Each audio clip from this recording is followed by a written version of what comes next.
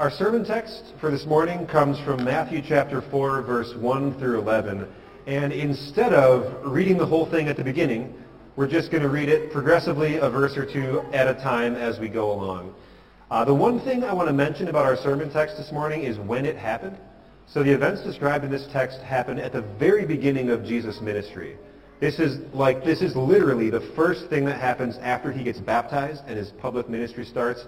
Very first thing. With that introduction, let's hear the first verse.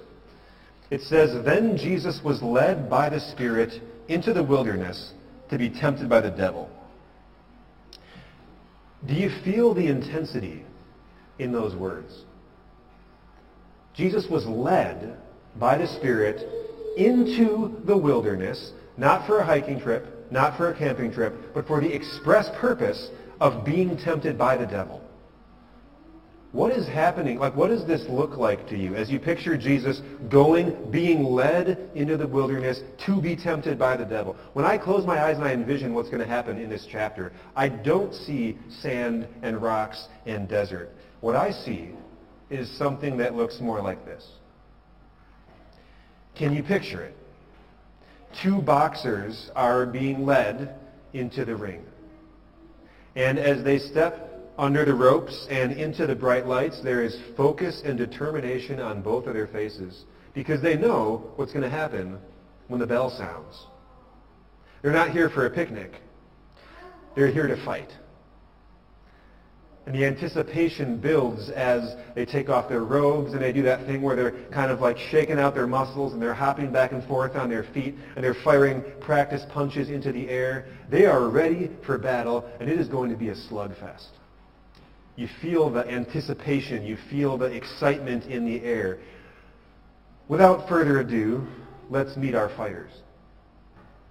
In this corner, we've got the devil, also known as Satan, also known as the accuser, also known as the tempter, also known as the father of lies. And this fighter boasts an impressive resume, if you think about it. He's a fallen angel. So he's a powerful being, and he's very, very old. He's got thousands of years of experience in his tempting. He's also had a lot of success. He successfully tempted Adam and Eve in the Garden of Eden and got them to fall into sin. And by doing that, he pulled the entire human race into sin. And since then, we all know this for ourselves. The devil has succeeded at many times and in many ways at pulling all of us into sin as well. Now, like any fighter, the devil's got some signature moves. His signature moves include convincing human beings to not trust God. Another signature move is making a sin look really, really small before we do it. Like, that's not a big deal. No one's going to notice. And then his other signature move is making our sin look really, really big and unforgivable after we do it. But on top of it all, Satan also has a secret weapon. His secret weapon is a traitor, a person on the inside. And that traitor on the inside is our sinful nature. So Satan knows that whenever he throws a temptation at us, there is a soft and cozy landing place for it inside of our sinful heart. Right? And so for these reasons and many other reasons, in his long history of tempting human beings to sin, Satan is undefeated. One way or another, eventually, he gets all of us to fall. And he does it many times. In the other corner, we've got Jesus Christ, also known as the Son of God, also known as the Son of Man, also known as the Messiah, the long-awaited Savior. And this is the Savior that God has been promising to send ever since that fall into sin in Genesis chapter 3. This is the one who is going to crush the serpent's head. And he, too, boasts an impressive resume. First of all, he's God. So he's been around forever, since before Satan even existed. He's eternal. He's all-powerful. He's all-knowing. And then, having taken on human flesh, he's also man, but he's a perfect man with no sinful nature. His heart is pure. It's totally aligned with his Father in heaven. There is no cozy landing spot in Jesus' heart. for any of the devil's temptations. And finally, this fighter too has a secret weapon. It is the weapon of self-sacrificing love. Jesus loves human beings so much. This is why he's here. He came to earth to fight for them, to live for them, to die for them. No weapon in Satan's whole arsenal is as strong as Jesus' weapon of perfect love. So, with the introductions complete, our match is ready to begin. The two fighters step to the middle of the arena and they touch gloves. And as I'm imagining this, right, there's no human spectators in this fight because they're in the middle of the wilderness. But can't you imagine the stands packed with angels and demons, each group cheering for their respective champion? The bell rings and the battle begins. Round 1. After fasting 40 days and 40 nights, Jesus was hungry. The tempter came to him and said, "If you are the Son of God, tell these stones to become bread." On the surface, let me just ask you, on the surface, does that not seem like kind of a weird temptation? Like, is this even technically wrong? Is it sinful to turn a stone into bread? That's not one of the 10 Commandments, right? After all, if Jesus is the Son of God, can't he kind of do whatever he wants? Well, the answer is not really. He can't really do whatever he wants, not if he's going to experience human life the way that we do. So put yourself in Jesus' shoes for a minute and think about this. If you or I were starving to death in a desert with no food to be found anywhere, what would be our only option for survival? After we're done spelling out SOS with rocks, and after we're done looking everywhere for food, and there's not any, running out of options down to only one option, we would simply have to pray to God to rescue us, right? Maybe God is going to send help in some way. Or else, I guess, we're going to die and go to heaven. But we don't get to take control of the situation if we're lost in the wilderness with no food. We are not able to snap our fingers and simply get whatever we want. And throughout the course of our life on earth, we find ourselves actually in many situations like this. There are many situations in life that are totally out of our control. And our only option, really, is to trust God and leave it in his hands. That's easy for me to say, but it's hard for us to do, isn't it? It is very, very tempting for us to take every situation into our own hands. It's very tempting for us to obsess over things that we have no control over. It's tempting for us to put ourselves in the place of God. And when you describe it that way, maybe you recognize something, that this specific temptation of not trusting God, taking things into one's own hands, even eating some forbidden food, this is not a new temptation that the devil has come up with. This is a very old temptation. In fact, this is the original temptation. This is what Satan led off with in the Garden of Eden. Right? A temptation to not trust God, take things into their own hands, eat something that they weren't supposed to eat. And you think about this temptation, it was so appealing that Adam and Eve fell for it. Even though they were in a garden full of fruit, unlimited food, they were lacking nothing in this perfect paradise, and they still fell into this temptation, fell into sin. Now, Satan rewires this same temptation, and he brings it out for Jesus at the end of a 40-day fast, as Jesus is sitting in a bleak and empty wilderness without a crumb of food to be seen. And the devil makes it as attractive as possible. He says to Jesus, "Are you really sure that your Heavenly Father knows what you need? Are you really sure that your Heavenly Father is going to take care of you? It doesn't look like he's taking care of you. Can you not just set aside your principles for 1 minute and take things into your own hands and help yourself?" It's a powerful temptation. It's worked before. It's worked on all of us at different times in our life. But it doesn't work on Jesus. Jesus perfectly evades this temptation, and what he uses to do it is the Word of God. Jesus answers, "It is written, man shall not live on bread alone, but on every word that comes from the mouth of God."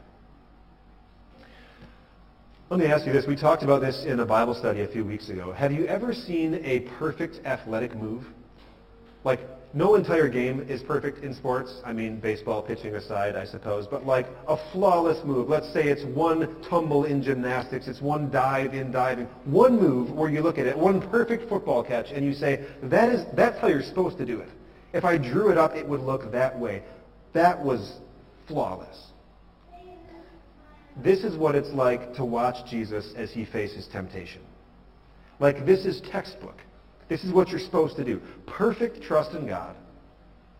No desire to even think about a tiny little thing that's going to go against God's will. Perfect use of God's word to drown out all the devil's lies. So round one goes to Jesus, and it's not even close. All right, let's move to round two. Then the devil took him to the holy city and had him stand on the highest point of the temple. If you are the Son of God, he said, throw yourself down, for it is written, he will command his angels concerning you, and they will lift you up in their hands so that you will not strike your foot against a stone. On the surface, does this seem like kind of a weird temptation also? Like, is Jesus really going to jump off a cliff and hope that angels are going to catch him? Or is Jesus really going to be tricked by the devil misquoting the Bible? Seems a little strange, but I think the key to understanding this temptation is to look at just the first few words. If you are the Son of God, right? Implying, of course, that maybe he's not. And as Jesus lies there in the desert, half starving and alone, I don't know that he looks very much like the Son of God, and I don't think he probably feels very much like the Son of God either. So Satan is saying to him, if you're really the Son of God, why don't you prove it?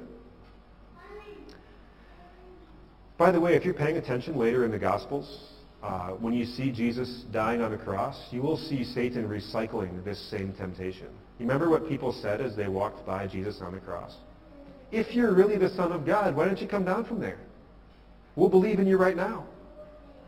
That's not just people talking. This is the devil tempting, refreshing this temptation at that time. So anyway, this is the temptation. And Jesus is being tempted essentially to stand up for himself, to defend his pride, to prove that he really is who he claims to be.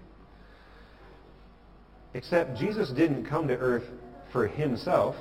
Jesus came to earth for us. And testing God to defend his own personal pride would not only be selfish, it would be sinful. And when you put it that way, maybe this temptation doesn't sound so weird after all. Maybe we start to recognize this temptation too. How often have we been tempted to do something that we know is wrong because we want to defend our pride, because we want to look good in front of others, because we want to keep our good reputation? How often have we been willing to throw somebody else under the bus so that we can save ourselves? Once again, this is a powerful temptation. It's worked before. It's worked on all of us at one time or another in our lives. But it doesn't work on Jesus. And Satan offered up this temptation with a misquoted Bible verse from a psalm about angels that was not talking about jumping off a cliff to test God. And so Jesus responds with a Bible quotation of his own. Jesus answers, "It is also written, do not put the Lord your God to the test." Once again, textbook response to temptation. Jesus uses God's word to drown out the devil's lies. Round two goes to Jesus, and it's not even close. So, I don't know if you've noticed this. The devil hasn't landed a punch yet. Things are not going very well for Satan in this match. But maybe things will change in round three. We read, again, the devil took Jesus to a very high mountain and showed him all the kingdoms of the world and all their splendor. All of this I will give you, he said, if you will bow down and worship me. The devil, quite possibly, has saved his best temptation for last. I know what you're maybe thinking. Like the previous two, at first, this sounds kind of weird. Like, Jesus is God. Is he really going to bow down and worship the devil? Jesus helped to create the entire world. Jesus is in control of all of its kingdoms and all of their splendor. Doesn't he already own these things? Of course he does. But as you think about this temptation, I want you to remember two things. First, Jesus has been spending more than a month in the wilderness looking at nothing but sand and dust and rocks. And secondly, all sins are equally dangerous in God's sight, including not only sins of action and word, but also sins of thought. When you look at it that way, do you realize how this might be the hardest temptation of all? If you or I had been sitting in the wilderness for a month with nothing to look at but sand and rocks, and all of a sudden we could see all the wealth and all the beauty and all the power of the world in front of our eyes so vividly that we could practically reach out and touch it. And if we were told, you can have all of this right now if you just bow down and worship me, I think no matter who was making that offer, would we not at least be tempted to consider it for a minute and to imagine how awesome all of that wealth and power would be?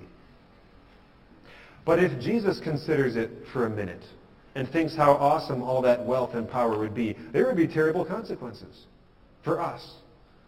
Because what does God say in the book of James? He says, whoever keeps the whole law and stumbles at just one point is guilty of breaking all of it. A single sin, even in his thoughts, would have made Jesus a little bit less than perfect. He would be a flawed, incomplete Savior, and we would have a flawed, incomplete salvation. But Jesus perfectly resists this temptation as well. And again, he uses Scripture to do it. Jesus said to him, "Away from me, Satan, for it is written, worship the Lord your God and serve him only." Yet again, perfect resistance. Not even a sin of thought in his mind. Satan has brought out his best and sneakiest attacks. And not only has he lost the battle, he hasn't even landed a single punch. So the final bell rings, and the match is over. I think it's fair to say this has been a complete embarrassment on Satan's side, particularly considering his successful history of tempting. Right? And can't you picture Satan slinking away from the ring to the boos and hisses of the crowd? He's lost. He's been embarrassed for now. But as we turn to Luke's gospel, we find a notable detail at the end of this account. Luke reminds us, when the devil had finished all this tempting, he left Jesus until an opportune time. There would be rematches. There would be lots and lots of rematches. But for now, the fight is over. And so Matthew closes out our sermon text. He says, "Then the devil left him, and angels came and attended him." One more boxing picture. Can you picture the fighter in the corner, and he's got the one trainer massaging his shoulders, and someone's kind of spraying water into his mouth, and they're sponging off the blood where he's been punched in the face? Except in Jesus' case, there's no blood, because he hasn't been hit. He has no wounds. He's totally victorious, at least spiritually. And so the only reason the angels are coming is to sustain him physically and give him the food that he's been trusting in God for and waiting for ever since this first temptation began. All right, so here's a picture of, I don't know which peak it was, which mountain it was, or if Jesus is in a cave or where, but this is a picture of the Judean wilderness where these events occurred. If you could go back in time to 30 A.D., what would you see? Well, on the outside, you wouldn't see anything real impressive. You certainly wouldn't see a boxing ring. All you'd see would be dirt and sand and dust. And tucked in there somewhere would be a miserable, half-starved person lying on the ground. Not much to see on a physical level. But spiritually, a monumental victory had just taken place. Mankind's ancient enemy, the tempter, with all his victories over the years, had just been thoroughly beaten, embarrassed by Jesus Christ, the Son of God. All right, now here's the question. What does any of this have to do with us? Well, it has everything to do with us. And the Romans text that we read in our second reading, it sums it up very nicely. That text reminds us, sin entered the world through one man, and death through sin, and in this way death came to all people because all sinned. In other words, When Satan tempted Adam and Eve in the Garden of Eden, and he got them to eat that fruit, and he got them to fall, this caused an enormous amount of damage. Not only had Adam and Eve been pulled into sin, but the whole entire human race had been pulled into sin. All of us, all of their descendants. It's as though with a single massive blow, Satan had effectively knocked out the entire human race. And since that time, Satan hasn't been resting. And you know this, and I know this. Every time one of us is born into this world, the devil waits for his opportune moments, and then he comes at us with his temptations, and he batters us with relentless attacks that are suited to our setting and our time of life.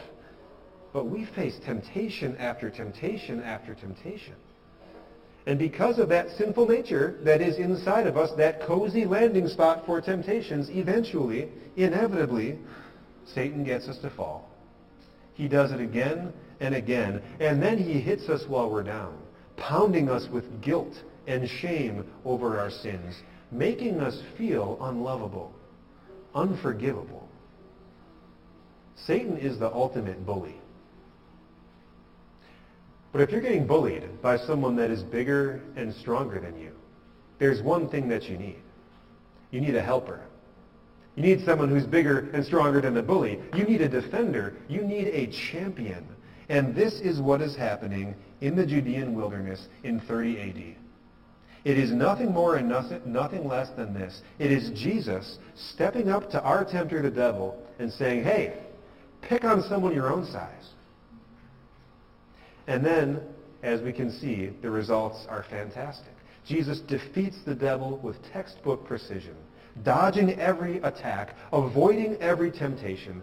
And Jesus continues to do it his entire life, all 33 years, until finally the day comes for Jesus to strike the knockout blow. And that happens on a cross outside the city of Jerusalem on the Passover day, as Jesus goes to the cross and takes upon himself all of our sins and all of our failures and every time we've ever fallen into temptation. And he takes all that guilt upon himself and he pays the price for all of it. And by doing that, Jesus takes away Satan's power to accuse. Satan can't accuse us of sin anymore because Jesus has taken the sin and its punishment away. And sure enough, 3 days later, Jesus rises from the grave, proving that he's taken away sin's greatest consequence, the consequence of death. And here's the best part. All of it. Jesus' perfect life, his perfect record against temptations, his death on the cross, his payment for sin, his knockout blow against death at Easter, all of it counts for us. Because it's a great exchange. His victories for our losses. And in this way, Jesus undid all the damage that Adam had brought to the human race through his initial fall into sin. We read, just as through the disobedience of that one man the many were made sinners, so also through the obedience of this one man the many will be made righteous. Including you, including me, made righteous and made victorious by our perfect Savior. Amen. And now the peace of God, which passes all understanding, will guard and keep your hearts and minds through faith in Christ Jesus, your Savior. Amen.